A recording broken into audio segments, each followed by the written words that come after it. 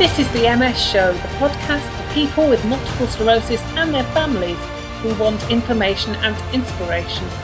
I'm Baum Webster. I've been living with MS for over 20 years. I'll be sharing with you tips, stories and ways to keep going with MS.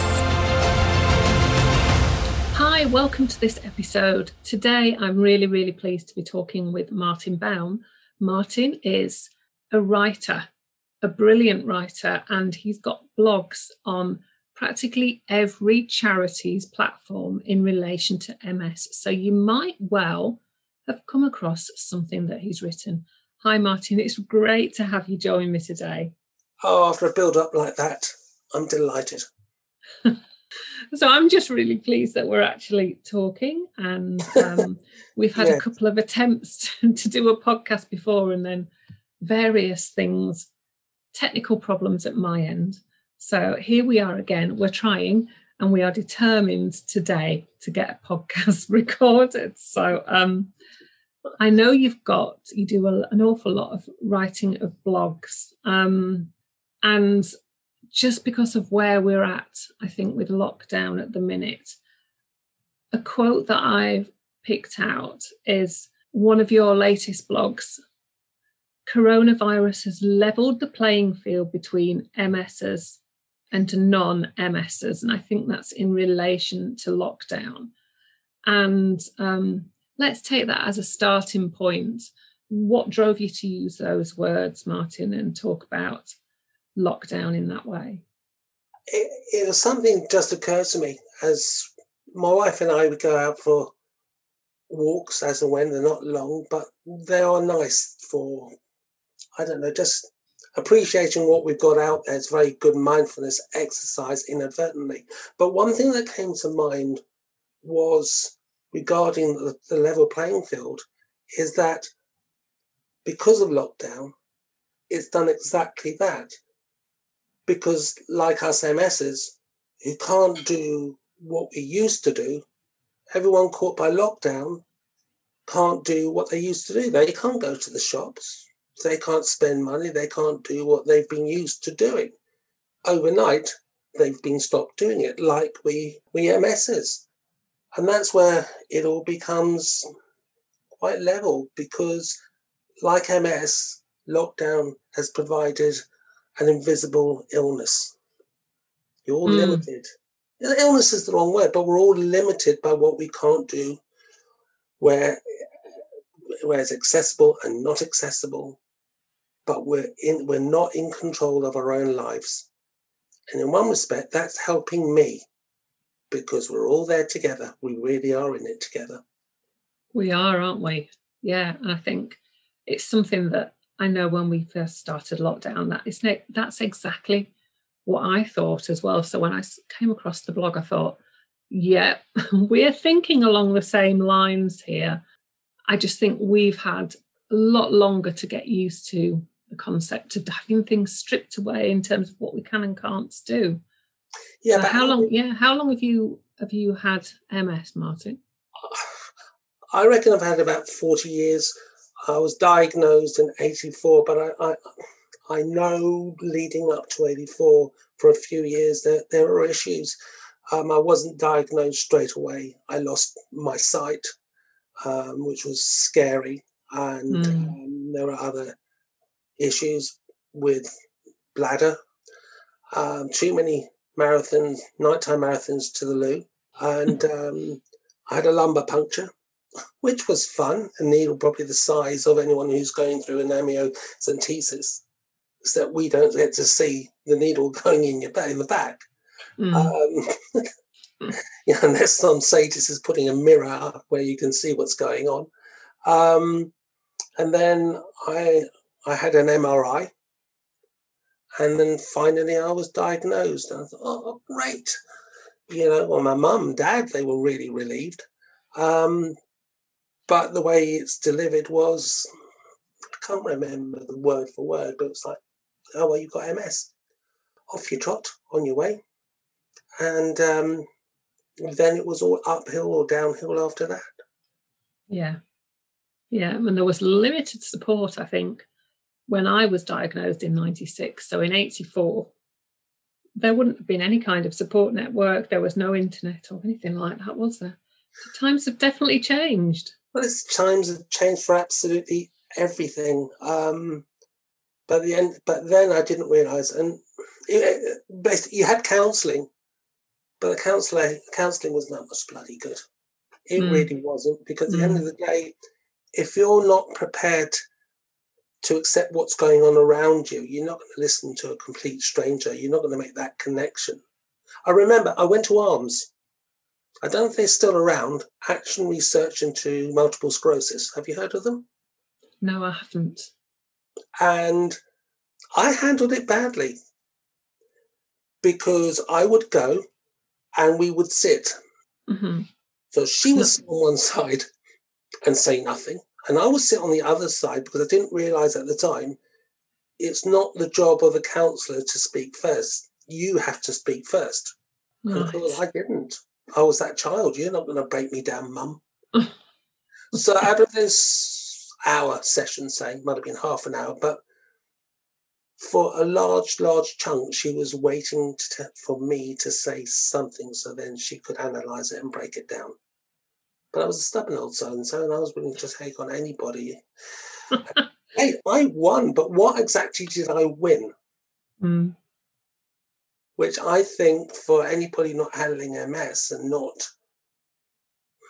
not breaking down, allow anybody to get inside you, then none of us win. I can't imagine I was the only one who was an awkward so-and-so. Well, I've only just taken control of it, really, over the last couple of years, ever since I started meditating. And the whole sequence of events was from meditating, I started writing. I was a writer for a big chunk of my life, and then MS thought I'd do something different, like not write, and lost the ability of putting one word in front of the other. I mean, the cognitive functioning was affected then. I used to write an awful lot of satirical stuff, parody songs. I wrote a best-selling book about Shakespeare. And I was writing a stage show about Shakespeare based on the book. Got a nice commission from a Hollywood producer. And he was Great Balls of Fire, he did Jolson, he was BAFTA nominated for Othello. So that was a pretty big deal. And so all that went down the toilet. And from doing the meditation, I started writing again, and the blogs were the way back, and it's grown from that. But what I did by doing the blogs, and I never intended this, I was putting myself into a counsellor's chair. My wife used to say, you're being too honest about what you're writing, about what you're saying about yourself. You've got to roll down on yourself. And I'm saying, no, the only way, I was figuring it out at this stage, you've got to be honest about absolutely everything about it. Maybe it's like the alcoholics, the 12 steps, is it 10 steps, 12 steps? I've never been in that direction before. But I hurt an awful lot of people because they didn't understand. They asked me the wrong question and so on and so forth. So I was owning up to that, and I was learning so much about my stinky attitude that allowed me to start correcting myself. And from there, I've gone back to my stage play, which hopefully, once lockdown is over, that will get going into production. Brilliant. But it's all the sequence of getting control of MS. For your life. Well, you have to, because nobody else will. If somebody asks you how you are, they don't actually mean it. They're being polite. I mean, you say, if you're having a bad day, it's like, yeah, okay, how are you? And you start having a different conversation. You know, I love chatting to you. We've chatted a lot because of the malfunctions doing this, the podcast.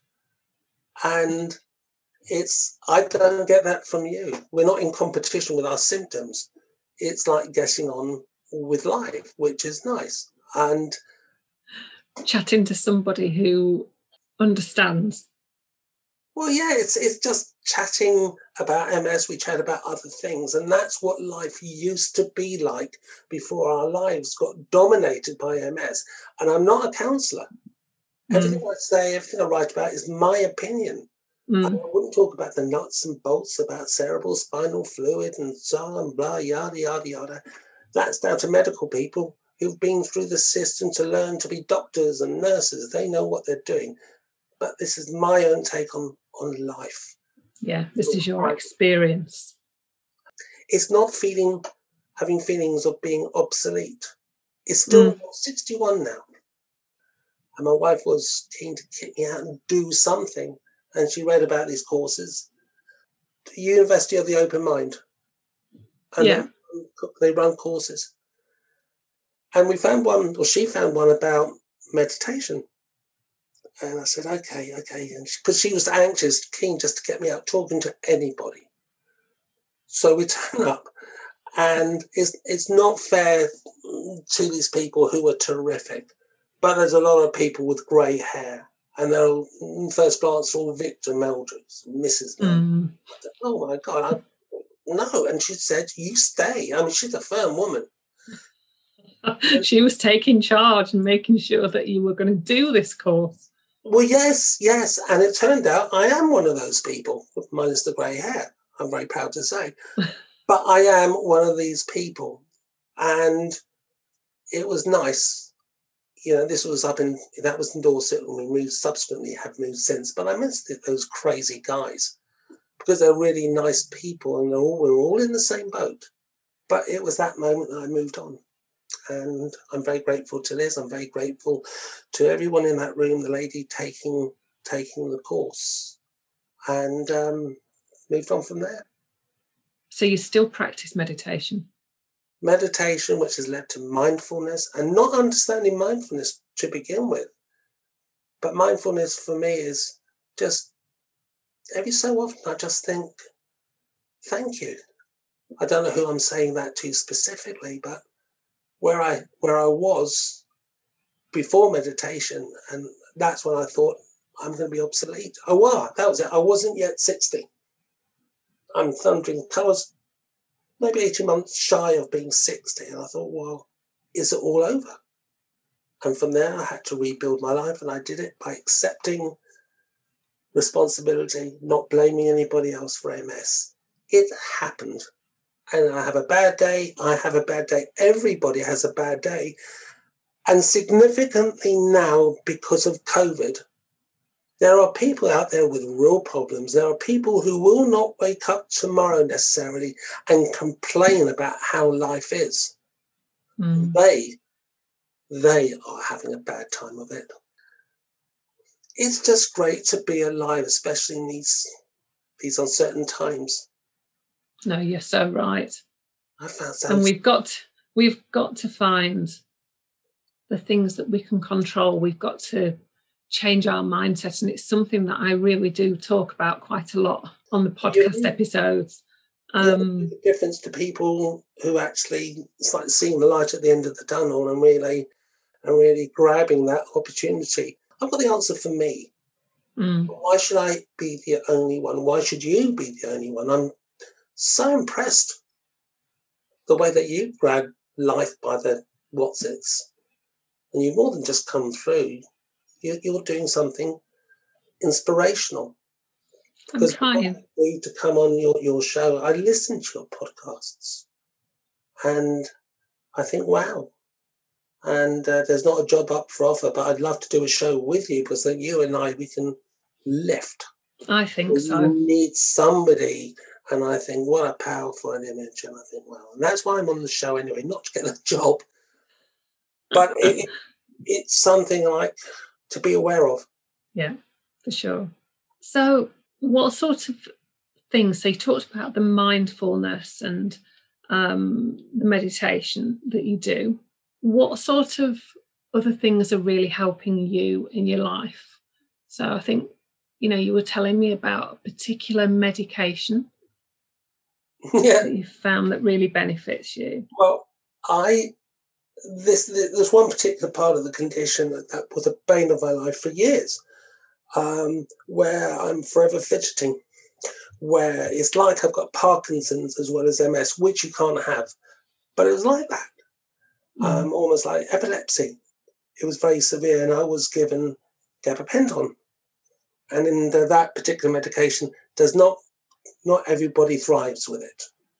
And the maximum is 3,600 milligrams. That's it, maximum. That's a pretty heavy dosage, maximum. I'm currently on 3,400. So near the top of the allowable dose. Oh, well, my wife won't let me go up to the maximum because she says, where do you go to after that? And she's right. So it works up to a point.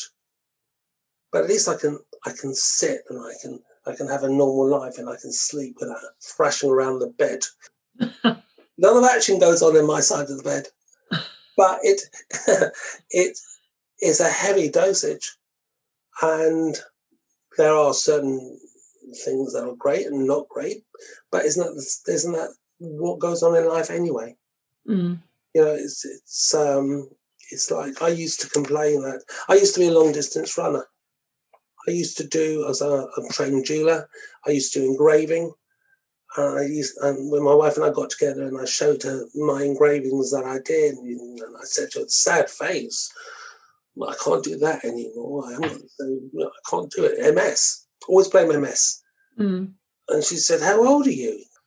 But the point was, I can't do now what I could do then because the body's older. The eyesight is not as sharp as it used to be.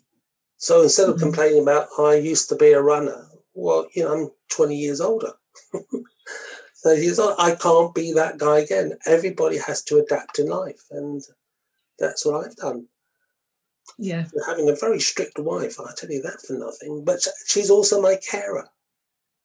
Now, she's writing stuff on a project through the eyes of a carer. Because however bad my life was, I was really quite bad to her. It took me years to realise that. I take my hat off to anybody that's in the caring, if they've just got that kind of mindset, because I quite clearly haven't. I am not a caring person. So I admire your wife. Well, it's not always been easy because it's that transference from wife to carer. I'll give you an example. I don't drive anymore. And I used to, I'd go wherever for writing assignments. And what I missed is putting on the music that I want to put on, playing it loudly, just having that cabin space to myself.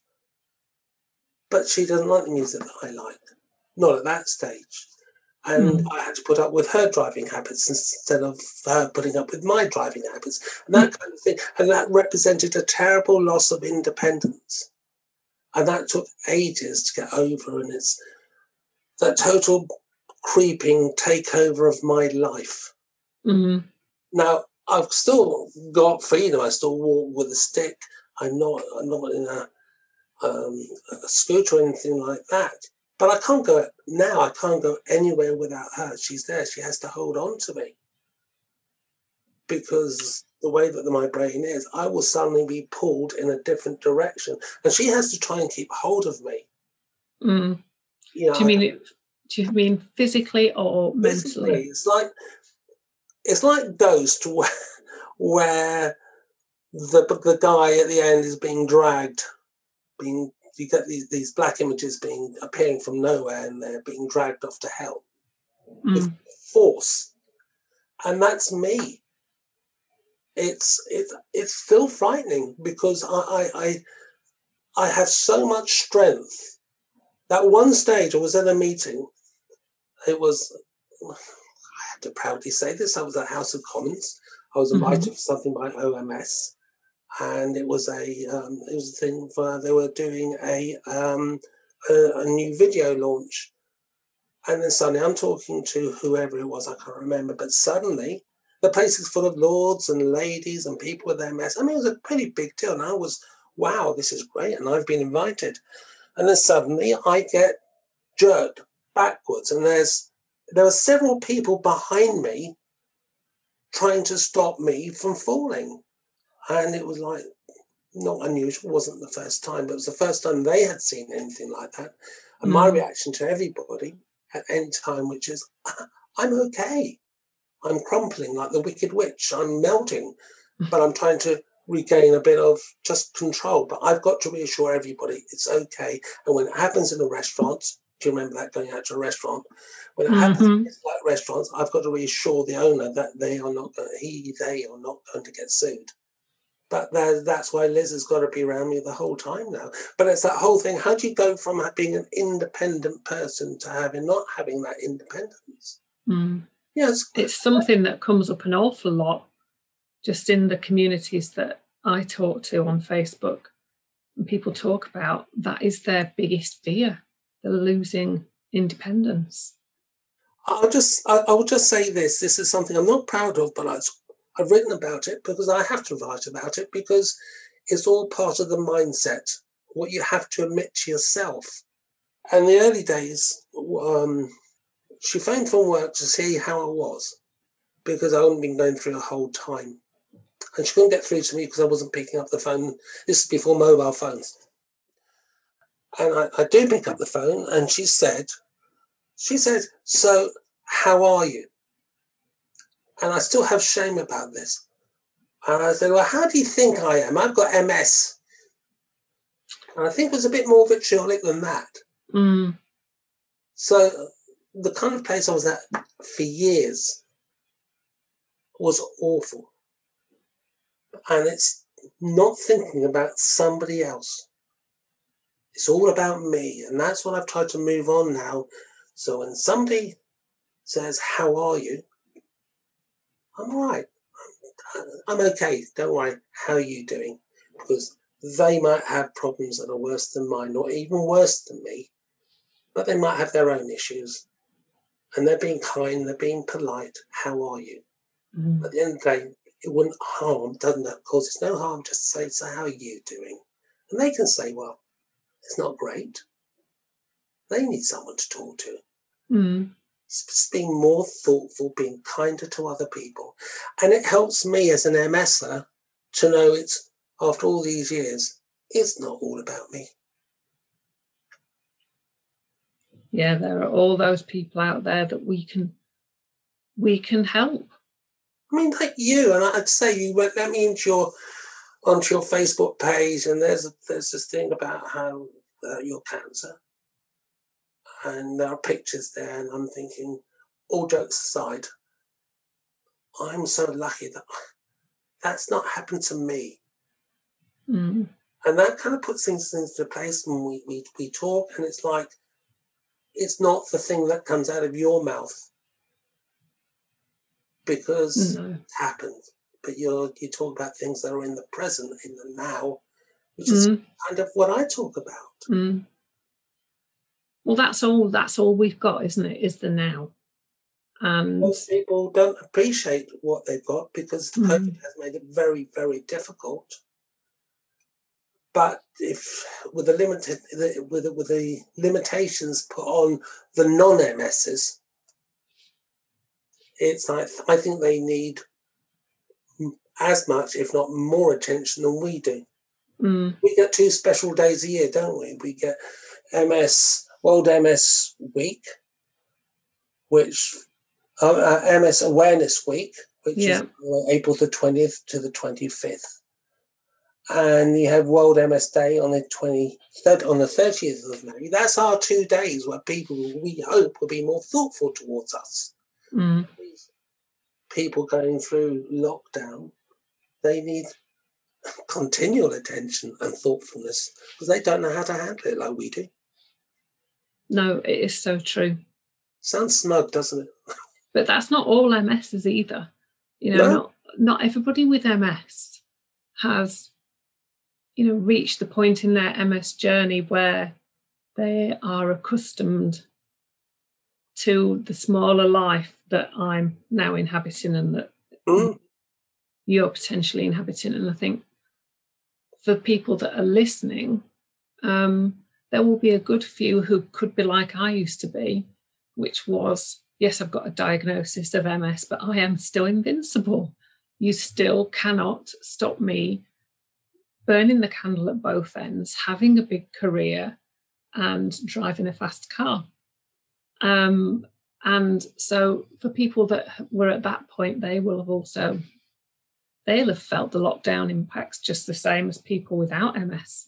That's true. But it's the whole MS population is very varied, isn't it? Oh God, yes. I mean, they always say that no diagnosis is the same, and that's very true. But one thing that still never changes is just how we harness what we've got. And you remember that as long as we remember the people we once were before diagnosis, we are still those people. You change as you get older. You know, it's still possible to take control of their life. You know, it's never giving up control. Stop harking back to what once was. It's like getting over a bad marriage, isn't it? I can tell you this, nothing. If I was married to MS, I would have divorced it by now. You know, there's no way you would wish this on your worst enemy. And it's like, no, I'll keep my distance from that. But you can divorce aspects of MS. You know, MS is like alimony. You've got to keep paying for it. But it doesn't mean you have to have MS around you the whole time, like an ex-partner. It's the only way I can do it. It's what I've learned through my own inadvertent self-counselling. And I would recommend everybody to blog and be honest about it. There's a lot of places that will accept your writing, and if it's not good enough, they will tell you, then you go back and you do it again. But you've got another area of concentration of doing something else instead of staying at home and stewing, because MS has robbed you of what you used to do. Everyone's got to have a focus. And instead of complaining about it, write about it. Yeah. You know? And that is, you know, being part of something that's bigger than you that's something that's been shown to benefit your psyche and your well-being, isn't it? Yeah. I know after we've done this, I'm not going to do anything else for the rest of the day, because as chirpy and as happy as I feel, I know how it's going to affect me. Too much concentration. What we call it now, and it sounds trite, but it's RMS. There's 3 of us in this relationship. Lizzie, myself, and Ms. That's the name. Ms. You know, that's how you look at it. Ms. is the cuckoo in the nest, the unwanted lodger that just will not go away. But Ms. is there. Yeah. And so you have to deal with it. Don't fight it. Build a relationship with it. I hope I'm making a difference. I like to think I am. I'm sure you are. I'm sure you are making a difference. And what's this MS Shine thing? The MS Shine is it's a way of drawing people as opposed to people bouncing off you and you'll never see them again. The MS Shine, as I call it, is feeling happy, not saying how bad the world is, because the world is bad if you've got MS. And again, as I chatted about before, they ask you how you are, and you're not feeling great. Don't tell them about it. Say they'll have more sympathy for you and more empathy for you if you don't talk about it, because that's just the way it works in relationships, I think. If you project a warmth, that glow that I call a shine that celebrities have. People want to be with celebrities because they're just nice to be around. Most of them. Most of them. But if you go around with this gloom, who's going to say, I want to see that person again? No. For me, it makes perfect sense And I think that's a really positive message, though, that you're giving out. But it's all positivity. People want to be drawn to that positivity. If you know somebody, celebrity with a minor C, or a big celebrity, just by association, you want to be with them and you can bask in their glory and say, hey, I know so-and-so. I think the idea that you've put out there about the MS Shine and making sure that we give off some positivity, I think that's a really important message for those of us that live with MS. I have it as a hashtag, along with Live Life, Not MS. And I'm always hoping that they will become a thing that people will add to whatever they're writing. And it's just a positive thing to say, as opposed to hashtag I'm feeling miserable today because I've got MS. It's for me, hashtags are either frivolous or they mean something. And I've always meant it from the moment that I thought about it. I've got that. My walls are full of Post-it stickers with no's on. Oh no. There are messages of things that I'm writing about, and the walls, my calendar. But I've got this one sticker I wrote maybe a year and a half ago. Live life, not MS. And that's one I always look at. Now, it doesn't set me up for the day, but it just reminds me.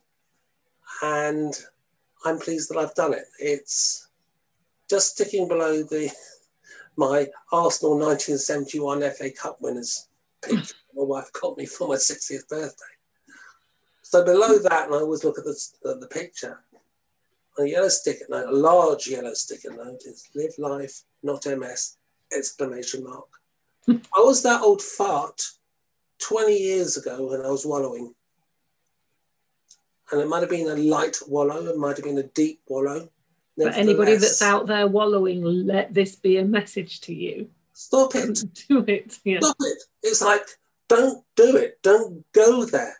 Martin, I think that is the perfect point to end today's chat part, because I think that is such an important message to take away. And I think that is such an inspirational way to finish this interview. Thank you so much for doing that. But we always have to cover off the same questions that anybody that comes onto the MS show gets asked. And that is, if you could be anywhere in the world, where would you be? And what would you be drinking? So I don't know if you've had time to think about this one. Oh, yes. Okay. Yes, I did. I spoke to Lizzie about it because she thought she was really clever. She says, I know what you're going to say. And I said, no, you don't. What we both thought of was my favourite drink is Beaujolais. A nice glass of Beaujolais. Yeah. The place where before the pandemic was Lake Garda. We don't go abroad a lot, even less now. And that was one in Italy, Lake Garda. And that was just one of the most beautiful places I'd been to. Restful, fabulous in every sense of the word. Then came the coronavirus. And I would still have a glass of Beaujolais. I'd have it in my kitchen. And I'd be surrounded by family and friends. And the distinction between the two goes this way. Lake Garda will always be there, pandemic or not. Family and friends might not be. They might not be by the end of the year, some of these people. And that's why I would take being at home every single time. And I'm just feeling a bit emotional over that, because now I'm thinking about the pandemic and what it's done. I've lost friends over this pandemic. Friends that we couldn't go to the funeral. Had nothing to do with coronavirus. And that's affected the way that we look at things as well. And on that happy note... Martin Baum, it has been an absolute pleasure. Thank you. Thanks so much for listening to today's MS show. Please subscribe, rate and review this podcast. And if you'd like to get more involved with the MS show, why not join our Facebook community? Just search Facebook for the MS show. Come back soon for another dose of MS information and inspiration. You've been listening to the MS Show podcast.